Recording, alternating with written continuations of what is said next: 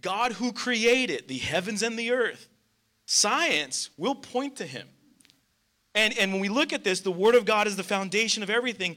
In Malachi 3:6, we see this. Not consumed. Okay? So I, the Lord, every single one of us have changed. When you were 10 years old, now that you're whatever age you think you are, now that you're older, you have some realities that set in. But God stays the same. And there's a comforting thought in that, because a lot of times we have these relationships that we feel like, man, like these are my friends, or these are my people. We will never be apart. This will never change. But then when it does happen, it's almost devastating. It's detrimental. It's this hard thing we have to go through where it's like, man, what happened? You know, and then in looking at all of this, people are relative. They change in different situations. You think that they'll do this one thing and they do this other thing. And it just happens. But God stays the same. Your friendships might change. Your lifestyle might change.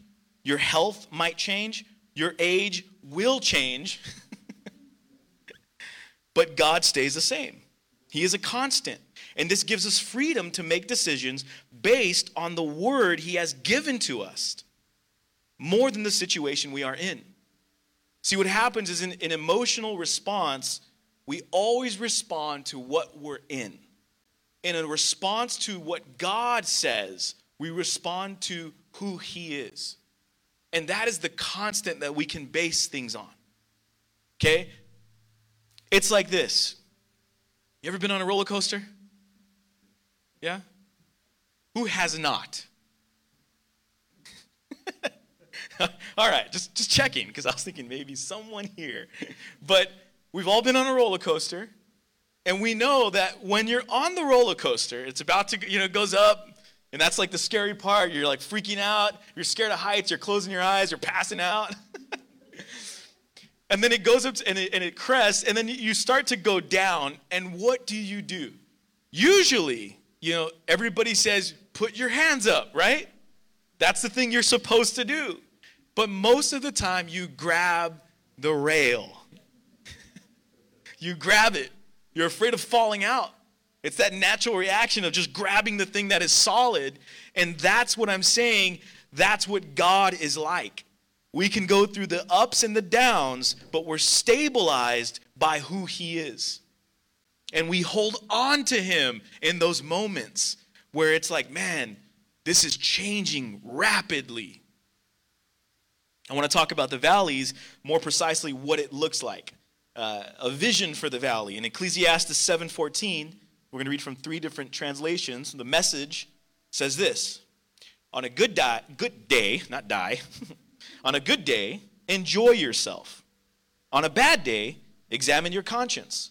God arranges for both kinds of days so that we won't take anything for granted. That's a great thought right there, okay? NKJV, which is New King James Version. In the day of prosperity, be joyful. But in the day of adversity, consider. Surely God has appointed the one as well as the other, so that man can find out nothing that will come after him. ESV says, in the day of prosperity be joyful, and in the day of adversity consider. God has made the one as well as the other, so that man may not find out anything that will be after him. One of the biggest signs of maturity in your life is the ability to trust God. That's one of the biggest signs. When I say in your life, I mean as a Christian. That's one of the biggest signs. When you're a mature Christian, you have this ability to trust God. When you're a new believer, you're like, who is God? Where is he? I can't see him. I can't touch him. I can't feel him. What is he doing? There's these questions of who he is. So one of the biggest signs of a mature Christian is the ability to trust God. New believers don't know how to trust God, and they also don't know how to reflect. See, that's one thing that as a mature believer, we know how to trust God, and we know how to reflect on what has happened. Reflection is a word that the mature can fully grasp, because reflection means this: I can look back. I can look at it and think about it. Immaturity doesn't allow us to do that. Immaturity does not allow us to look back. Okay? What I'm saying is this, there are things we have to examine. What happened? Why did that happen? What could I have done differently? That is reflection. It's not, this is their fault. Everything was on them. Reflection is, what could I have done differently? Did I act appropriately? Did I act like a Christian in that situation? Or did I cuss them out? We won't go there. Reflection is a word, like I said, mature can fully grasp. To look back with the ability and examine and investigate what happened and what can I learn. Immature people respond in defeat through embittered emotions. Think of it like this. The person that's in an argument, okay, we'll say like a married couple. We'll give that example. Okay, a married couple gets in an argument, okay? One spouse says to the other, "You're annoying me right now." Okay? What happens is the immature person takes that and defines their self through it. It becomes a motto, a life motto. You know, like, I am annoying. I will never be anything else but annoying. And that what happens is because we take that in that heat of the argument, in the emotional response, and we define ourselves in it, and all we think about is what they said. So everything they're saying to us, we're like, you called me annoying. They're like, but I love you, but you called me annoying. So you love this annoying person is what you're trying to say. And that's what happens in the immaturity. We begin to define ourselves off of that hurt. And hurt is something that is real. I'm not trying to like negate it or omit it. It's real. Hurt is real. But what I'm saying is this, we are defined by what God says about us. We are not defined by those moments of hurt, by those moments of ugliness that have happened. When we cannot see past our valley, we get stuck and we build a house there. And then the whole world is just a depressing place to be. And we lose out on all the things that God has for us because we can't see past it.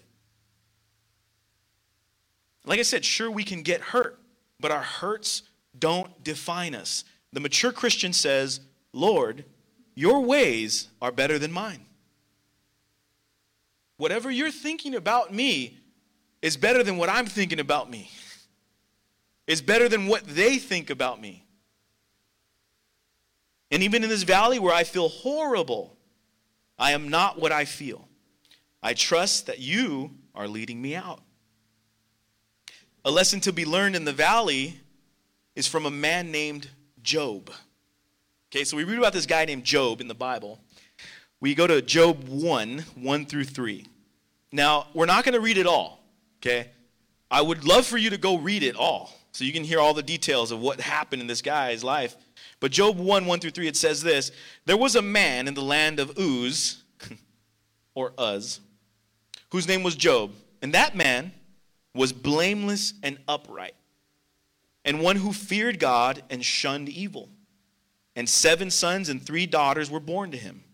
Also, his possessions were 7,000 sheep, 3,000 camels, 500 yoke of oxen, 500 female donkeys, and a very large household, so that this man was the greatest of all the people of the East.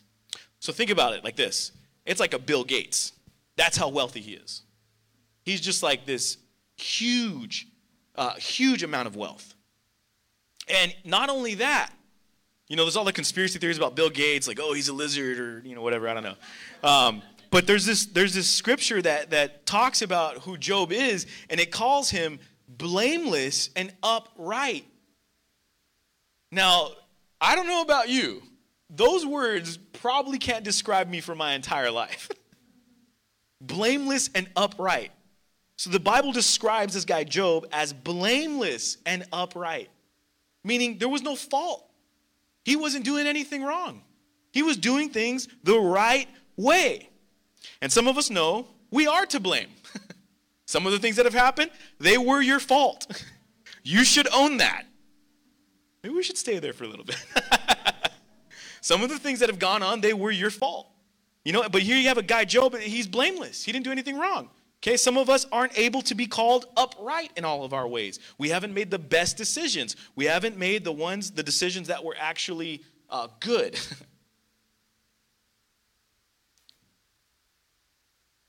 Maybe just in the small moment of the day, you go to buy something and, you give them a 20 and they give you change for 100. And some of you here today may be like, oh, thank the Lord, he blessed me. I'm just saying that situation is something where I'm saying like an upright person says, oh, I'm sorry, you gave me too much change. And so this is the type of guy that Job was. He did good, and he loses everything. Everything. His family, his wealth, and it even gets to the point of his health. And that's why I want you to read it, to go actually home, go read it, go check it out. But in Job 1:13 through 22, he loses his property, his wealth, and his family. And then in chapter 2, verses 1 through 10, he loses his health. So there's literally everything has been stripped away from him, from Job. Like I said, he was blameless and upright. He loved God. Like he was trying to serve God, trying to do what was right. And in this situation, he loses everything. And here he is in this valley where he can't see God. Where's the good God? Where is he? I'm only seeing the ugliness here. But he trusted God in his valley. In Job 13:15, New King James Version, it says this, though he slay me, yet I will trust him. Even so, I will defend my own ways before him. ESV says this, though he slay me, I will hope in him. Yet I will argue my ways to his face. See, Job knew this. He knew that, God, this is unfair. And a lot of times I think most people feel like they can't have that conversation with God. They feel like, well, I must be being punished for something. But a lot of times it's good to have that conversation with God. Lord, I'm living right. This feels unfair. I feel like I was violated. I feel like it was torn away, and it shouldn't have been. I was doing what's right. And that's what Job says here. He says, though he slay me, I will trust him, but even so I will defend my ways before him. And the biggest lesson we can learn from a man who suffered and lost everything he worked for, everything he loved, everything he valued, his words were, even if God kills me, I will still trust him. And that's Christianity.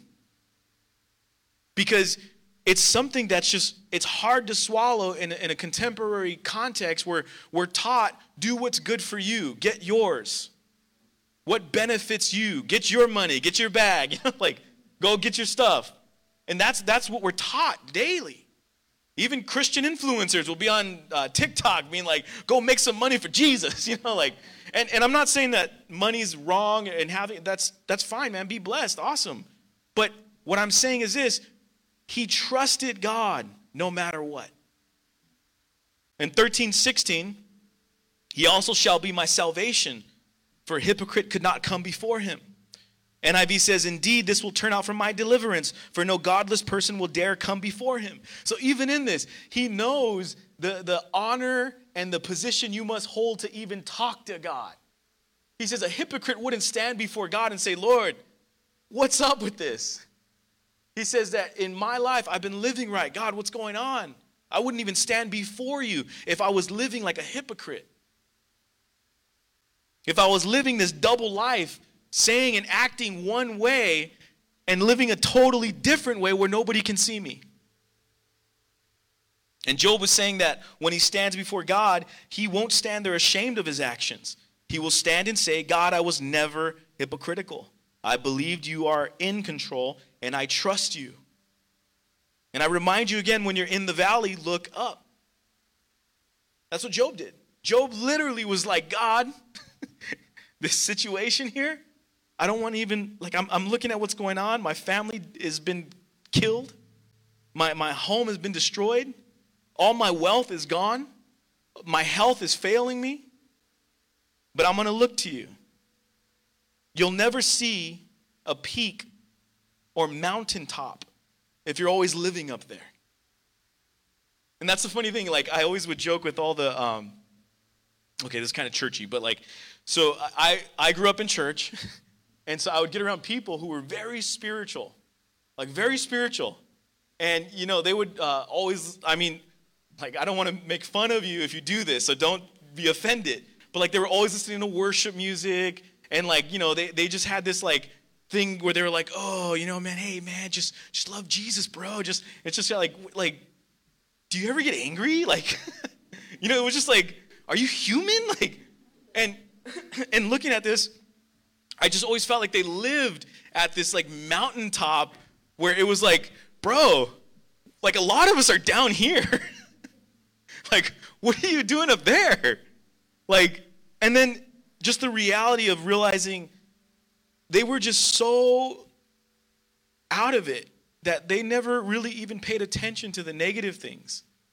And it was detrimental to them, because when negative things became a forced reflection, when they were forced to look at their reality, they were not able to actually talk to God, because the only God that they knew was the God that gave them all they wanted. And they were always happy, and everything was perfect, and everything was great. And then when things went wrong, it was like, I'm not a Christian anymore. I don't want to serve a God that doesn't give me what I want. And all the ones that had the valleys, they were like, no, man, I trust God. Even in the things that happened that I didn't want to happen. Even in the things that I was not counting on. Even in things that I didn't think about. Valleys give us perspective. Valleys give us a voice. Valleys give us understanding of what other people are going through. There are some people going through some horrible, devastating things.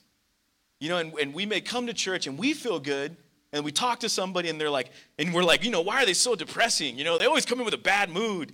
You know, well, you haven't been what they've gone through. You know, and just this reality of understanding that perspective of sometimes we feel far from God and we don't seem perfect.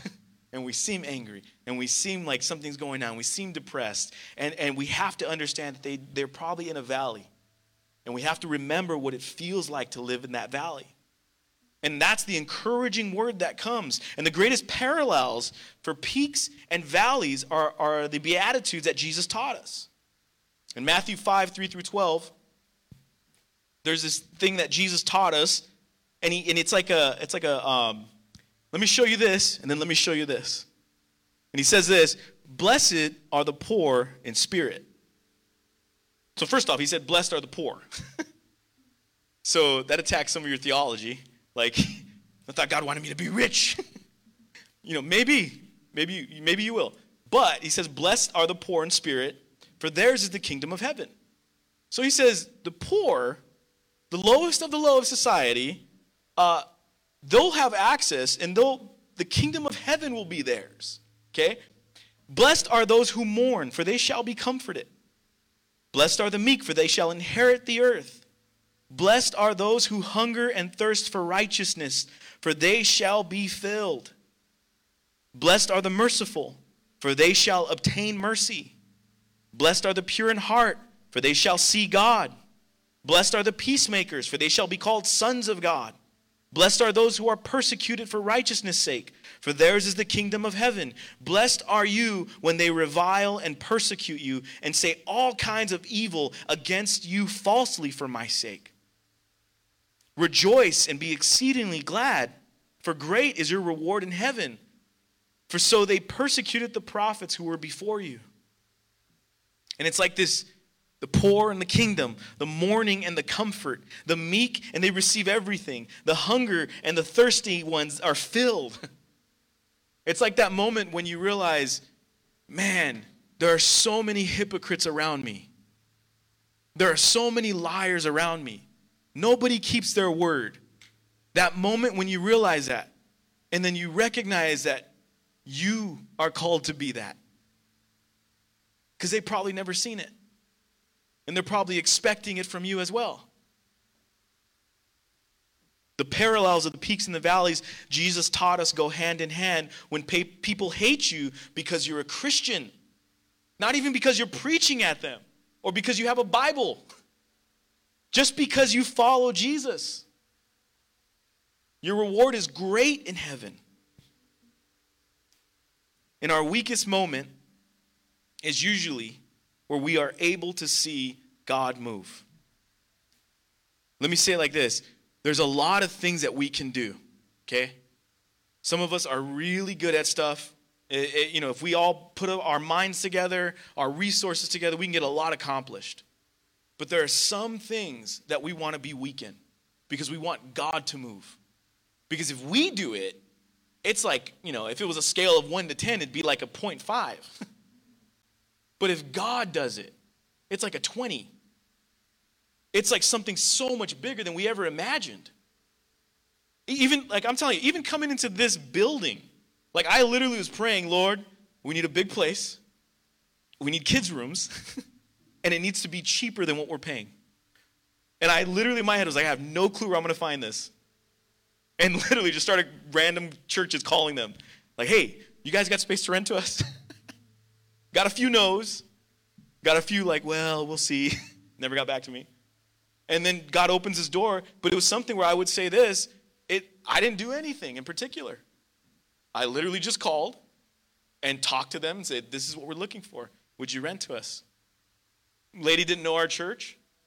The administrator of the church, the pastor of the church, the leaders of the church, they had a meeting. They came together and said, hey, this church is asking if they could rent the property. Let's look them up. Let's check them out. And then we'll give you an answer. So they called back and said, we want to rent to you. I didn't do anything. Yeah, but I'm just saying this. Imagine, like, if I did what I had lined up, it wouldn't have been that great. We'd be in someone's backyard. No, I'm just kidding. But in our weakest moment is usually where we are able to see God move. Isaiah 40:29 says this, he gives power to the faint, and to him who has no might, he increases strength. Think about that. Think about that. God, I don't know what to do in this. God, I can't do anything in this moment. God, there's no way. There's no way for this to happen. He gives power to the faint, and to him who has no might, he increases strength. In 2 Corinthians 12:10, ESV, it says this, for the sake of Christ, then I am content with weaknesses, insults, hardships, persecutions, and calamities. For when I am weak, then I am strong. Because God moves in our weakness. God moves in the things we can't do. I would say this, even for some of you praying for loved ones, family, friends, saying, God, I just want them to know who you are. That's a weakness. You go try to do it yourself. They're going to be like, nah, we know you. If you're a Christian, I'm not a Christian because you go there. Like they know. And there's too much maybe. And you try to force it or something like that. But there's just some things that when God moves, he moves. He doesn't need you. That's one of the biggest myths, I think, that most Christians believe, that God needs us. God doesn't need us. He loves us. He wants us around. But he doesn't need us. We're not, like, I look at some situations, just feel like, man, God would have done that anyway. I just happened to be in the situation. I cannot paint a picture of your relationship with Christ of being easy. That is not what's in the Bible. I'm not going to tell you being a Christian is easy. It's not. It's hard. It's challenging. It's something that every day you'll have a challenge. And that's just the reality of it. But let me help you understand weakness. The impact you make in your life will not be when you are at your highest point of success. Okay? It will not be then. Okay? The impact usually comes when we are at a low point or when we have gone through a low point. Let me explain it like this. Okay, I heard this thought one time. I forgot who said it. I would give them credit if I remembered. I just don't remember. But it was they were talking about an archer, okay? You know what an archer is? Archer Farms, Target brand? No? All right. Anyways, the archer is the one with the bow and arrow. They pull the bow back, right? Pull it back. And when they're aiming at an arch. So the target is usually not directly in front of them that they aim straight. Because of the distance it needs to travel, it has to be an arch. And so what happens is the archer aims, releases the arrow, and it goes up. Right? But it doesn't hit the bullseye there. And there's a reality to that. Like when we see God move in our life and we think like, oh man, like, this is awesome. I love what God's doing. It's amazing. And then things start to change a little bit. And we're like, hey, what's going on? But usually, the impact that is made happens when we begin to come on the other side of that. And we hit the bullseye because the aim was important. The arch was important. The things that have happened in our life are important. The things that were great and amazing and the things that were not so great, they give us the right position to make the right impact. And all the things we've been through, all the things that were challenging, all those areas, we begin to understand, okay, Lord, I didn't know I was going through this thing and it was supposed to help me, but not just help me, it was supposed to help some other people around me. I didn't know that. I didn't know that when I was going through it. I was just angry. I was just like, God, why are you letting this happen? You see, God wants to use your life to impact the world around you. And like I said, it's the coming down part. It's not the living in the peak. It's the valley that gives us that testimony to understand, to say like, okay, I get it. I get the way people feel when they feel far from God. I understand that. And I can share with them, hey, things will change. And you're not alone. Like God's there. He's with you. You just feel far from God. But He's there with you. Think of those moments when you feel so close to God. You feel like, man, it's the best day ever. Those moments when, even just going and hanging out with people, you're it's the right atmosphere. You feel great. You feel like, dude, this is awesome, man. I love being around these people. And there's times when you're like, man, don't even talk to me. Those moments when you feel amazing, and then those days when you feel like cussing someone out because you don't like their hat. Amen. One amen. If any of you drive, there's times when you're just like, you're trying to listen to worship music, you're trying to pray, someone does something, and you're like, you know what? It's part of who we are as people, as human beings.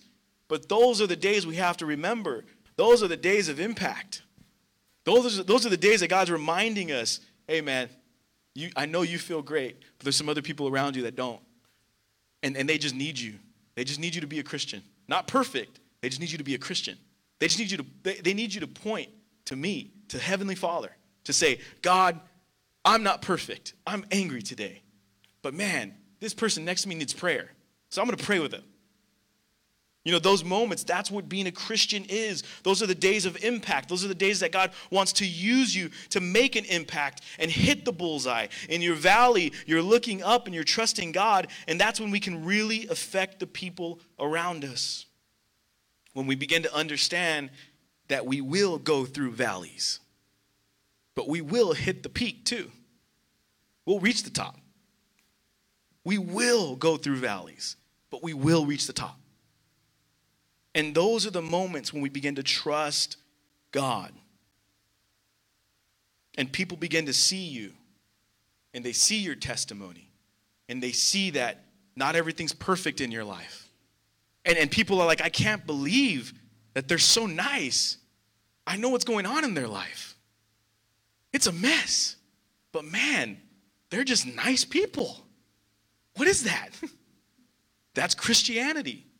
That's the faith. That's the belief in the unseen, the hope that we have that says, God, I know I feel far from you, but this is going to change. I'm not going to be in this season forever. I want to remind you, Christian, disciple, believer, when you're in the valley, look up.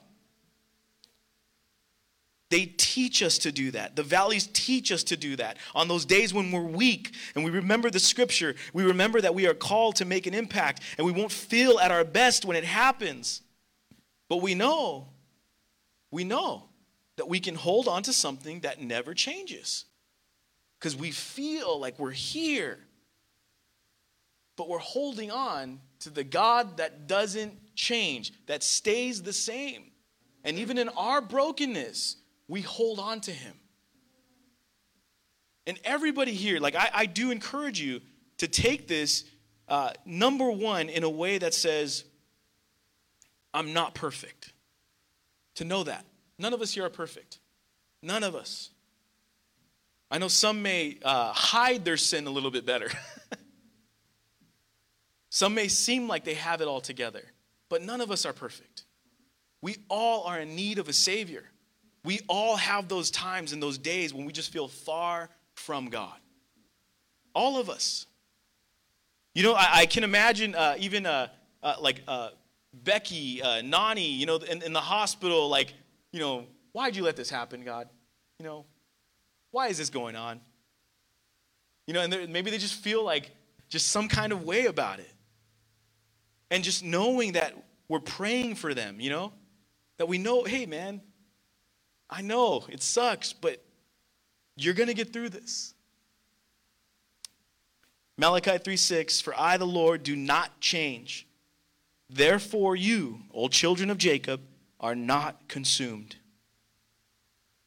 I want you to remember this thought in a way that begins to remind you on the days that you feel far from God. Okay? I want to remind you about something. That there are hurting and broken and lost people in the world. Okay? Some of us, we found our way into a church and we found Jesus. And we said, you know what? All the hurting, all the loss, like the mindsets, all the things that broke us, like we found Jesus and we found this hope. And even though things still aren't perfect, we have this thing to hold on to that says, I know my situation, but I can hold on to him. But I want to remind you that there are a lot of people that don't have that.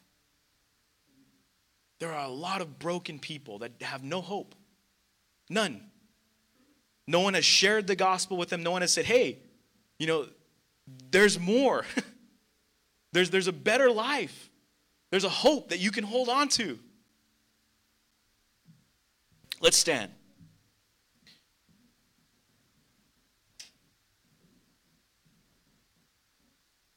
Worship team can work their way up. Ecclesiastes 7:14. Let's bow our heads. Let's close our eyes. It says this. On a good day, enjoy yourself. That means this. When things are going good, it's okay to celebrate. It's okay to be happy. When things are going well, be happy. But on a bad day, examine your conscience. Examine what has happened here. God arranges for both kinds of days so that we won't take anything for granted.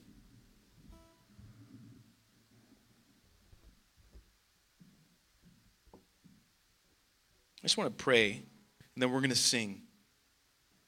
And I want to invite you, if you want prayer, during the song, you can just come up. But we're going to pray first and close this sermon. Holy Spirit, we thank you. We thank you that you have spoken tonight.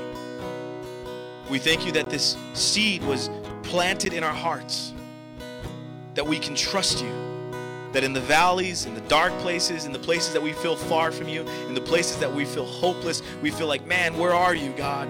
We feel lonely. We feel like no one understands. We feel like we're the only one in this situation. We pray that today, Holy Spirit, you would remind us that there are the mountaintops, that there are the places that we will reach, we will get to, and things will look so different, and we'll see further than we've ever saw. And life will be greater than it's ever been. And we trust you there, and we trust you in the valley.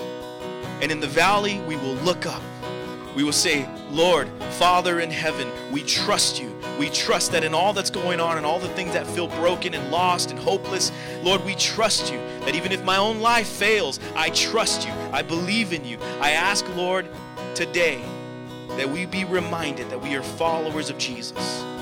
That we be reminded that we are disciples and believers in the hope. And that we believe in the unseen. We believe that those that are far from you, that one day they would know you. And we pray for that today. In your holy name, Jesus, we pray. Amen. We're going to sing, and like I said, if you want